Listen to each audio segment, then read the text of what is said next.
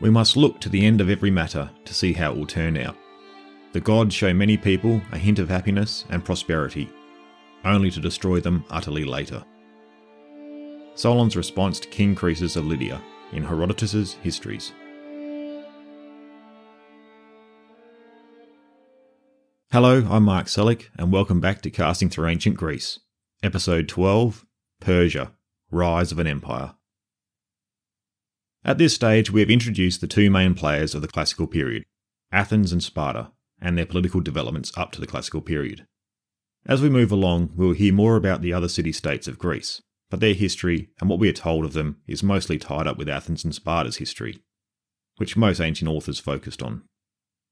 For the most part, the city-states in Greece were existing as free and independent entities, except for the Messenians and the others that the Spartans had reduced to the status of helots. Though there was a group of Greek polises outside of the Greek mainland, that although running their own local governments as they wished, they were subordinate to a king and they were part of his empire. These Greek city-states were spread out along the Anatolian coast, also known as Ionia, across the Aegean east of Greece. We saw some episodes ago that these cities began as colonies, when their mother cities had sent out colonists coming out of the Dark Ages.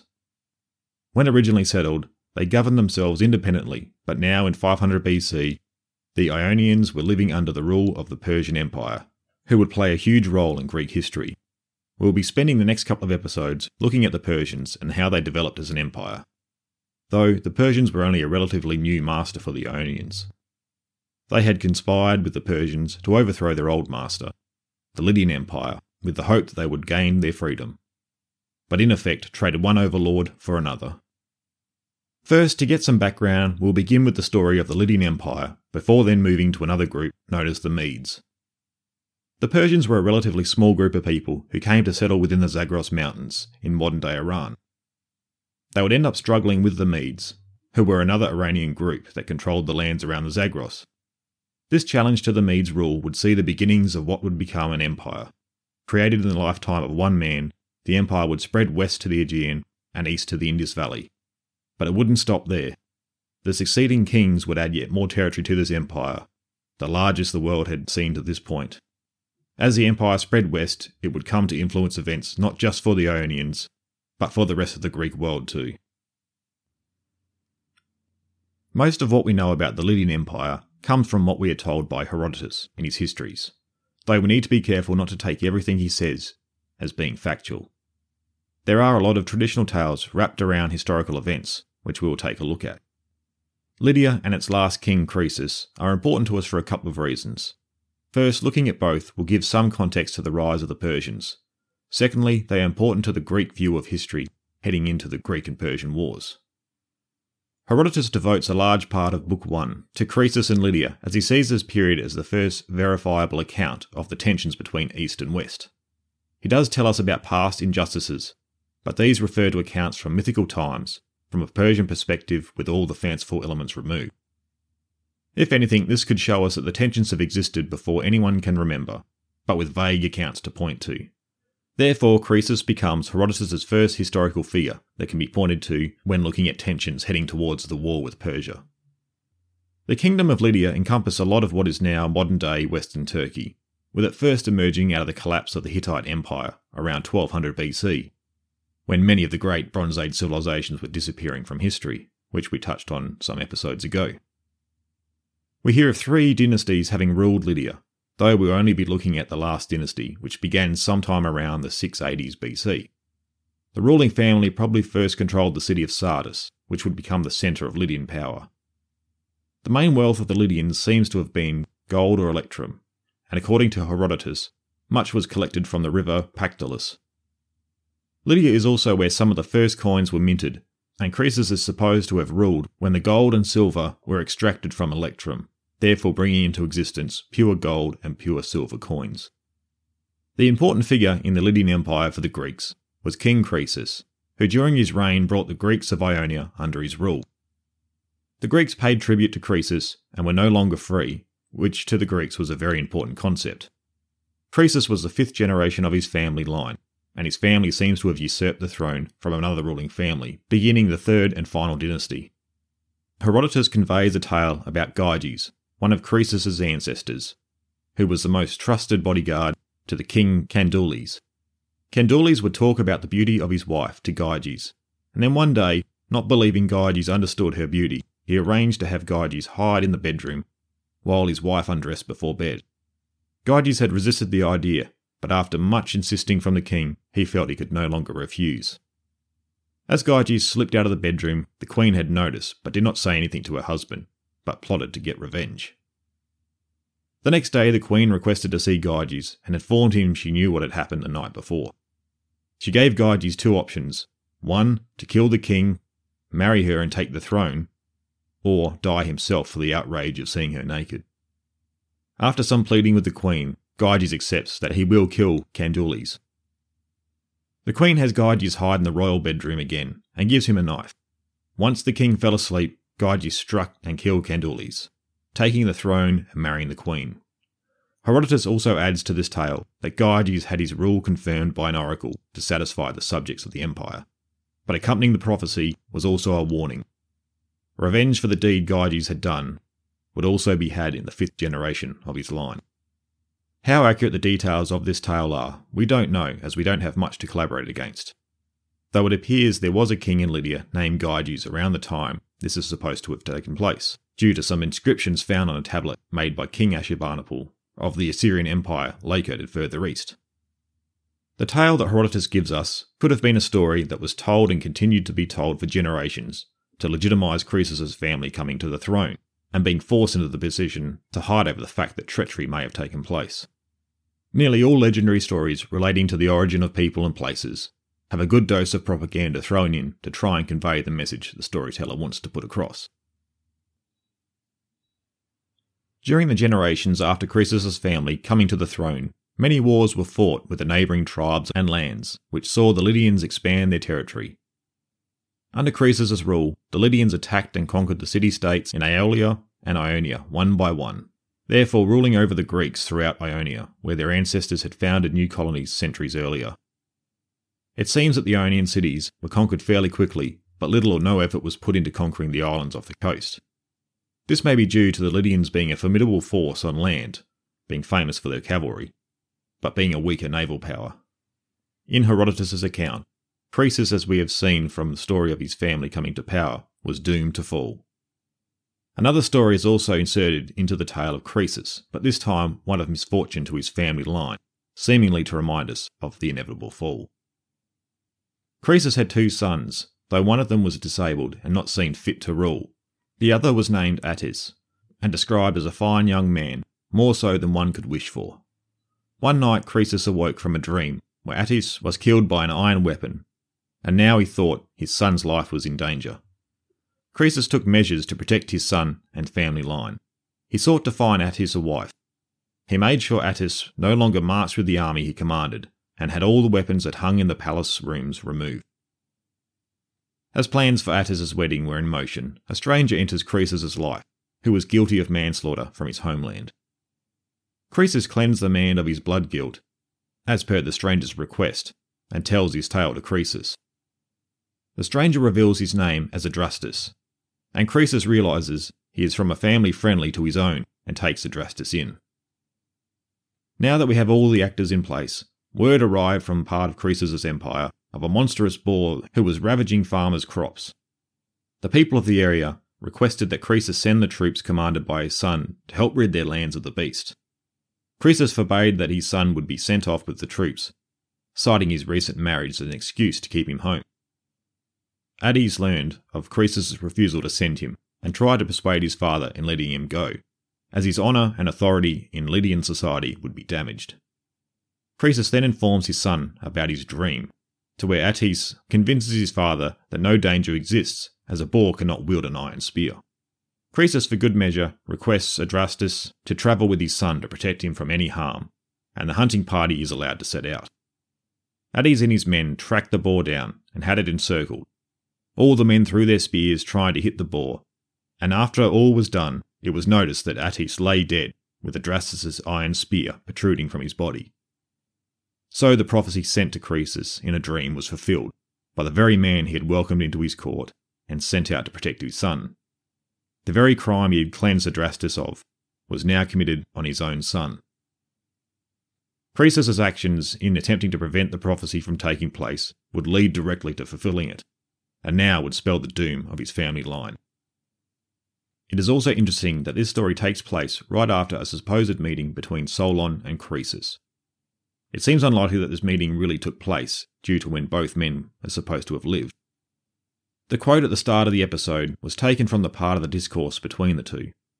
Croesus was seeking an answer from Solon on who was the happiest and most fortunate of men, assuming he himself would be named due to his vast wealth and power.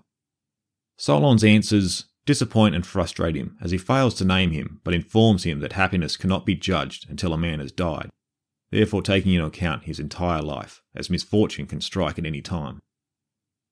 Once the funeral of Attis was complete, Adrastus killed himself, as he was so overcome with guilt and lay dead on Attis' tomb. Croesus had forgiven Adrastus' actions, referring to the family curse he had been warned of, implying it was inevitable. Croesus mourned the death of his son for another 2 years before a threat in the east developed. This threat was the new empire that seemed to have come out of nowhere, and they were the Persians under the rule of Cyrus, who would soon be given the title of the Great. Though before we get to the Persians and Croesus' date with destiny, let's have a look at the Lydians' previous neighbours, the Medes, who the Persians would end up defeating, starting their journey of empire and putting them into contact with the Lydians. The Medes are a people who originate in the Zagros Mountains, in what is now Iran. For a long time we have had to take Herodotus' basic outline of the Medes, and basically roll with it, as nothing about them was written anywhere else. Though in recent times modern historians, using his accounts as well as archaeological finds, have also put forward theories.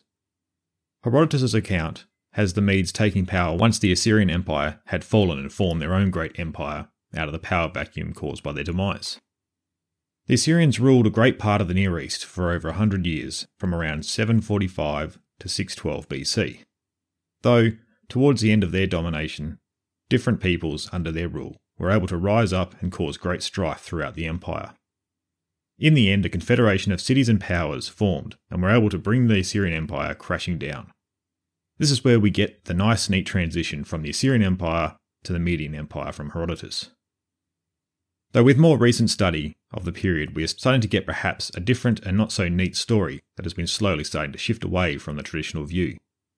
A good dose of interpretation is still needed though, as no written tradition by the Medes themselves has been uncovered. The Medes lived in fortified settlements ruled over by chieftains in the times of the Assyrian Empire.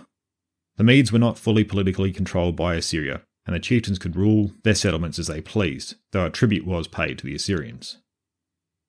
The fortified settlements the Medes occupied tended to be dotted along the Khorasan Highway, an important trade route between Mesopotamia and Iran.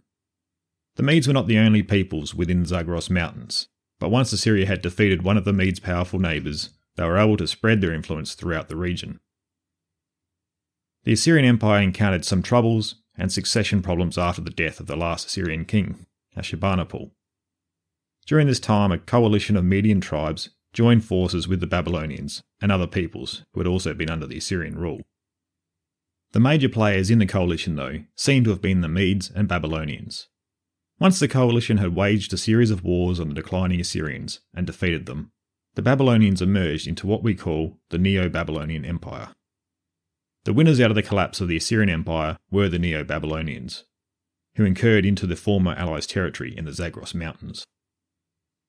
The Neo-Babylonians also waged wars against Egypt and the Levantine coast. This is the period where Jerusalem was defeated by Nebuchadnezzar, and the Israelites were deported to Babylon, as told in the Old Testament. Now we'll look at the stories that Herodotus presents us about Cyrus's birth and coming to power, eventually founding the Persian Empire. His story takes place on the backdrop of Herodotus' Median Empire.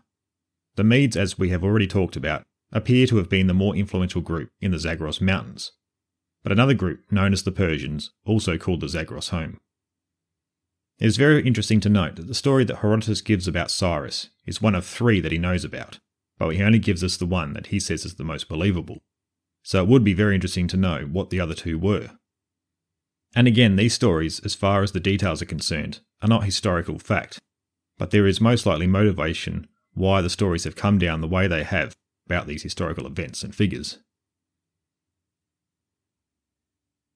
Now we get to the legend of Cyrus's birth, which starts with the last ruler of the Medes, Astyages. It's also important to note that in Herodotus' account of the rulers of the Medes, historians have not been able to reconcile all the figures and their deeds, with some problems with the chronology given. Though I'm not going to go into each of the rulers, we just need to start with Astyages, who has a direct connection to Cyrus. Astyages had a daughter named Mundane. One night he dreamt that Mundane urinated in a way that filled up all of Asia.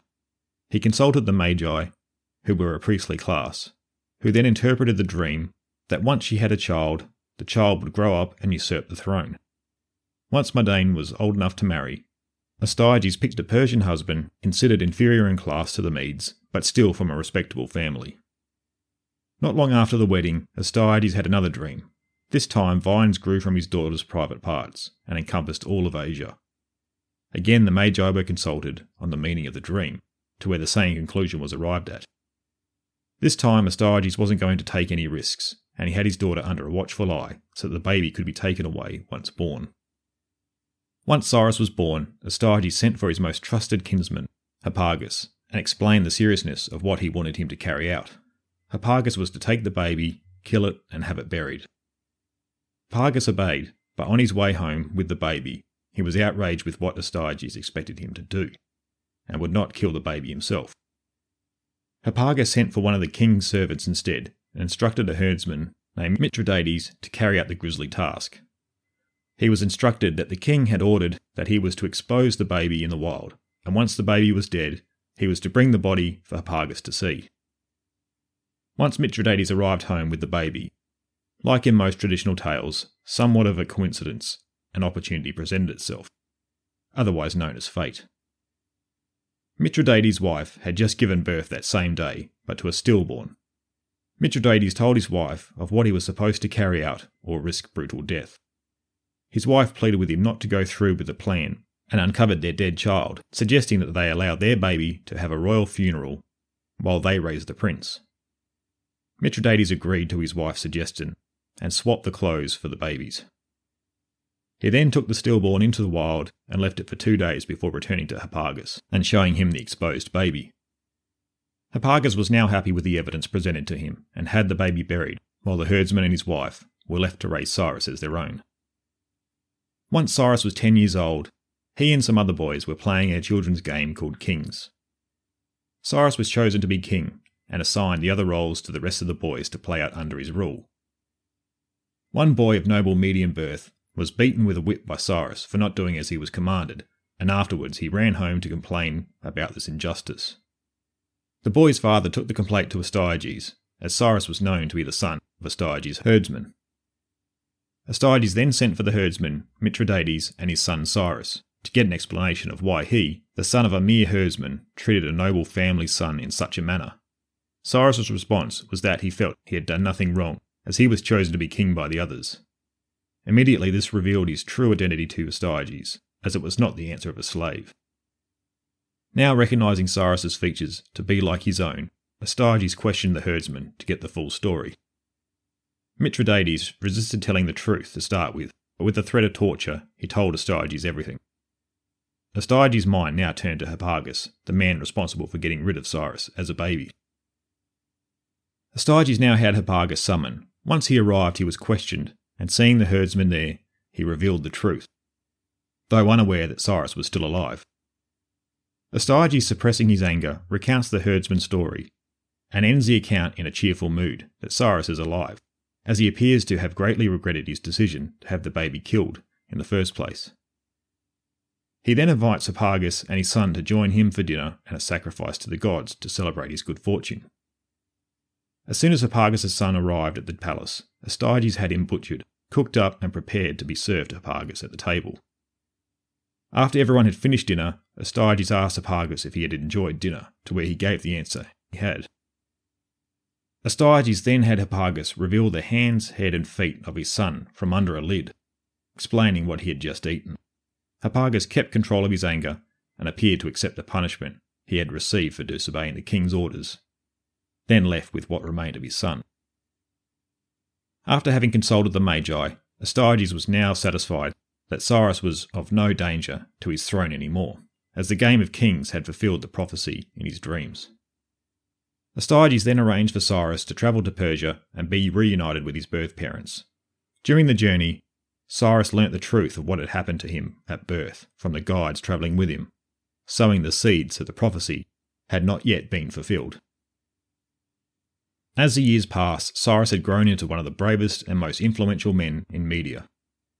Hipparchus, who had swallowed his sorrow and anger at Astyages' palace all those years ago, now started to attempt to win Cyrus's support for his revenge.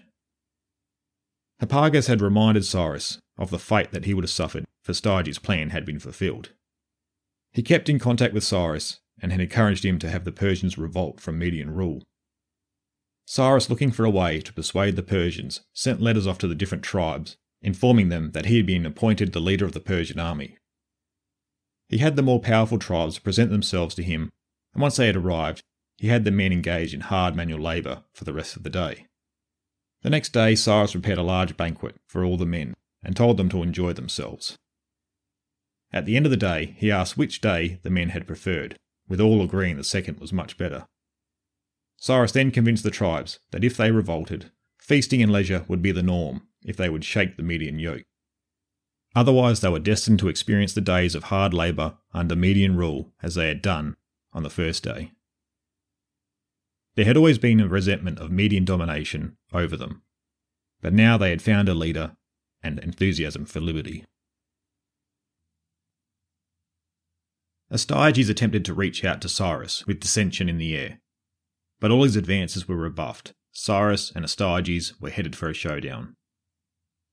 Astyages had his men mobilised to meet Cyrus's army and had Hipparchus placed in command of the Median army. Hipparchus was now able to take his revenge on Astyages and had convinced the majority of the Median army to defect or fight badly. Astyages learnt of the collapse, had his magi impaled for getting the prophecy so wrong, and led out the remaining Medians who were loyal to him to engage Cyrus. The Median loyalists were killed to a man, Astyages was taken prisoner, and lived out the rest of his days at Cyrus's court. With that, a new empire was emerging, that of the Persians, and under the rule of Cyrus, who would become to be known as Cyrus the Great. This is basically how Herodotus explains the rise of Cyrus and the Persian Empire. The accounts given by Herodotus are what most Greeks would have been used to hearing, and would have been what was the generalised accepted view of the Persian rise. Nowadays, though, with the discovery of archaeological artefacts and the decipherment of clay tablets, parts of what had been accepted from Herodotus' account have been worked into new theories. Though there are also bits of evidence that do support his account, in parts such as the Babylonian chronicles that agree with Astyages' army defecting on the field of battle to Cyrus's army. Though the motivation may not have come from the general leading the army being tricked into eating his own son years earlier. When it comes to Cyrus's background, we also have accounts from a Greek physician in Persian service named Ctesias, who describes Cyrus coming from a poor background and taking the kingship. The Hebrew Bible also talks about Cyrus and portrays him as being sent by God to free the Jews from Babylonian captivity. Also, an artefact known as the Cyrus cylinder was discovered in the Babylonian ruins in the late 1800s of our time, which describes Cyrus's victory over the Babylonians. But what is important is how he describes himself. He gives his royal title, which amongst them is the King of Ashan, and outlines his genealogy, showing that he is the son of past kings of Ashan. This seal shows a different background to what Herodotus portrays, and one of royal heritage, and also suggesting Persia was a separate region to Media, and that the Persians were not a secondary class in the Median Empire. Most modern historians who study Persia think Persia was its own small kingdom that existed in southwest Iran, just south of Media. They seem to have migrated to the region in the first millennium BC, and have been centred on a city known as Ashan, as we have seen features in the ruling titles that Cyrus gives. The two kingdoms of Media and Persia then seem to have fought each other as independent regions, most likely over territory, trade or control over an important city, such as Susa. Once the Medes were defeated, Cyrus incorporated them into his empire with ease, mainly due to programs of respecting customs and traditions. With the Persians now controlling a much larger empire, they now had new neighbours, and one of those new neighbours was Croesus and his Lydian Empire, where we will now pick up where we left Croesus and his empire earlier. It would seem that the rapid advance of the Persian Empire and their arrival on the Lydian border would have made Croesus very nervous. This is also the period we see Croesus making friendly advances towards the Greek mainland, which we briefly saw in the episodes on the Spartans. He had made a friendship with Sparta after being assured that they were the most powerful of the Greek city-states. Once again, we need to turn to Herodotus' account for some more details and flavour to the story. We are told that Croesus, now seeing the new empire looming, sought advice and turned to the most respected oracle in Greece, the oracle at Delphi. Croesus wanted to know if he should make the first move, so he had the messengers ask the oracle should he attack the Persians.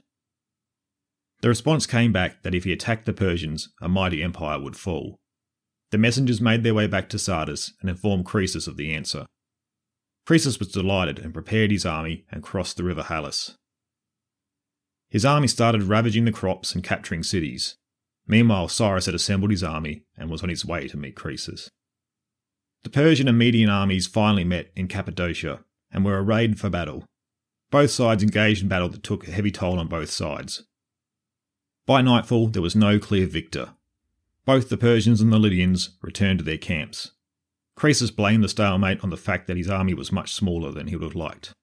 He decided to return to Sardis with his army and send for reinforcements from Egypt, Babylon, and Sparta through treaties and agreements that he had set up. The battle that Herodotus calls the Battle of Patria took place near the end of the campaigning season, so Croesus' plan was to gather reinforcements and continue the fighting against the Persians once spring came. Unfortunately for Croesus, Cyrus decided to take a risk and push on after the Lydian army and attempt to catch them unaware. Croesus, once reaching Sardis, had disbanded a large part of his army to return to their villages for the winter. This is exactly what Cyrus had been counting on Croesus doing, and why he took the risk to advance into enemy territory in deteriorating weather and onto an imposing city such as Sardis. The Persian march was so quick that no news had followed their advance and took the Lydians completely by surprise. Croesus led out the remaining Lydians to meet the Persian army, where he was still supported by some of the most formidable cavalry. To counter this, the Persians had fielded camels in their ranks.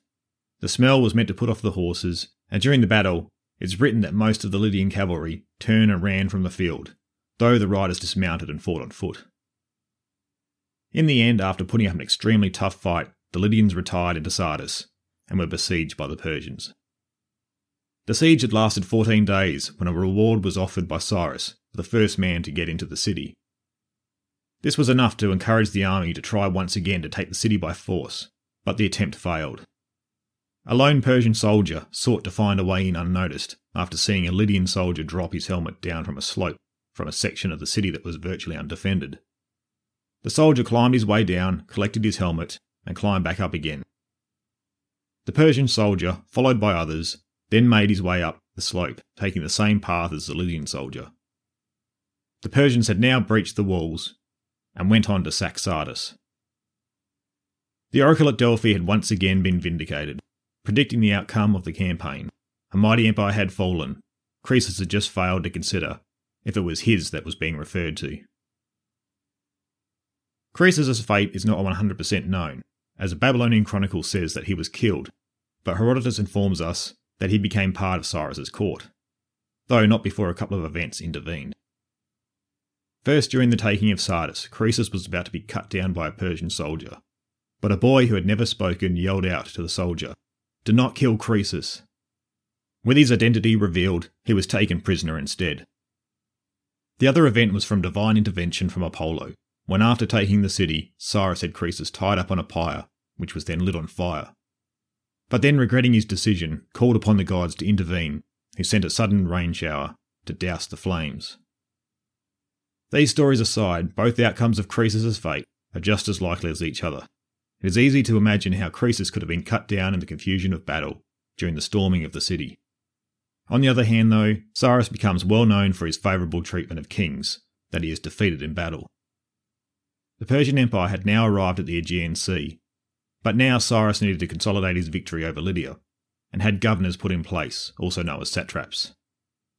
Cyrus then somewhat disappears from the written sources that we have. He is assumed to have taken an army and started campaigning in the east of his empire, expanding it further in that direction. Now with Cyrus out of the picture, Sardis, with help from the Ionian cities, launched a revolt against Persian rule. The seriousness of the revolt was enough for Cyrus to return with his army. The revolt was quickly put down and the leaders treated very harshly.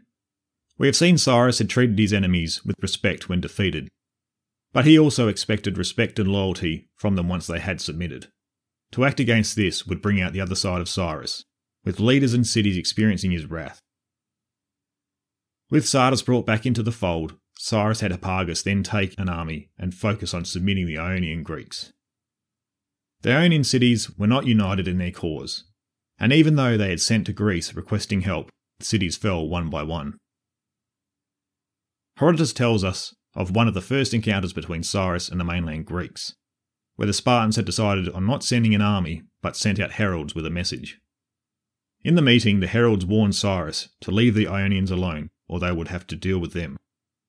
Cyrus is to have responded that he was not afraid of men who met in marketplaces and argued with each other all day long, probably an unfair accusation to level at the Spartans out of all the Greeks.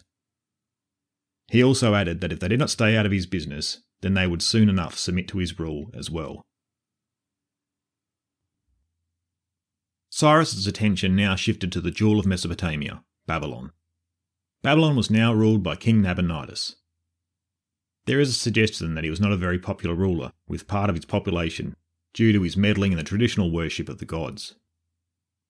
Due to this division in Babylonian society, part of the population was open to allying themselves with Cyrus to see the overthrow of Nabonidus. Babylon was still a formidable power, and a few years of campaigning was required to see it brought under Persian control. In the end, Cyrus met Nabonidus in a battle near the city of Opis.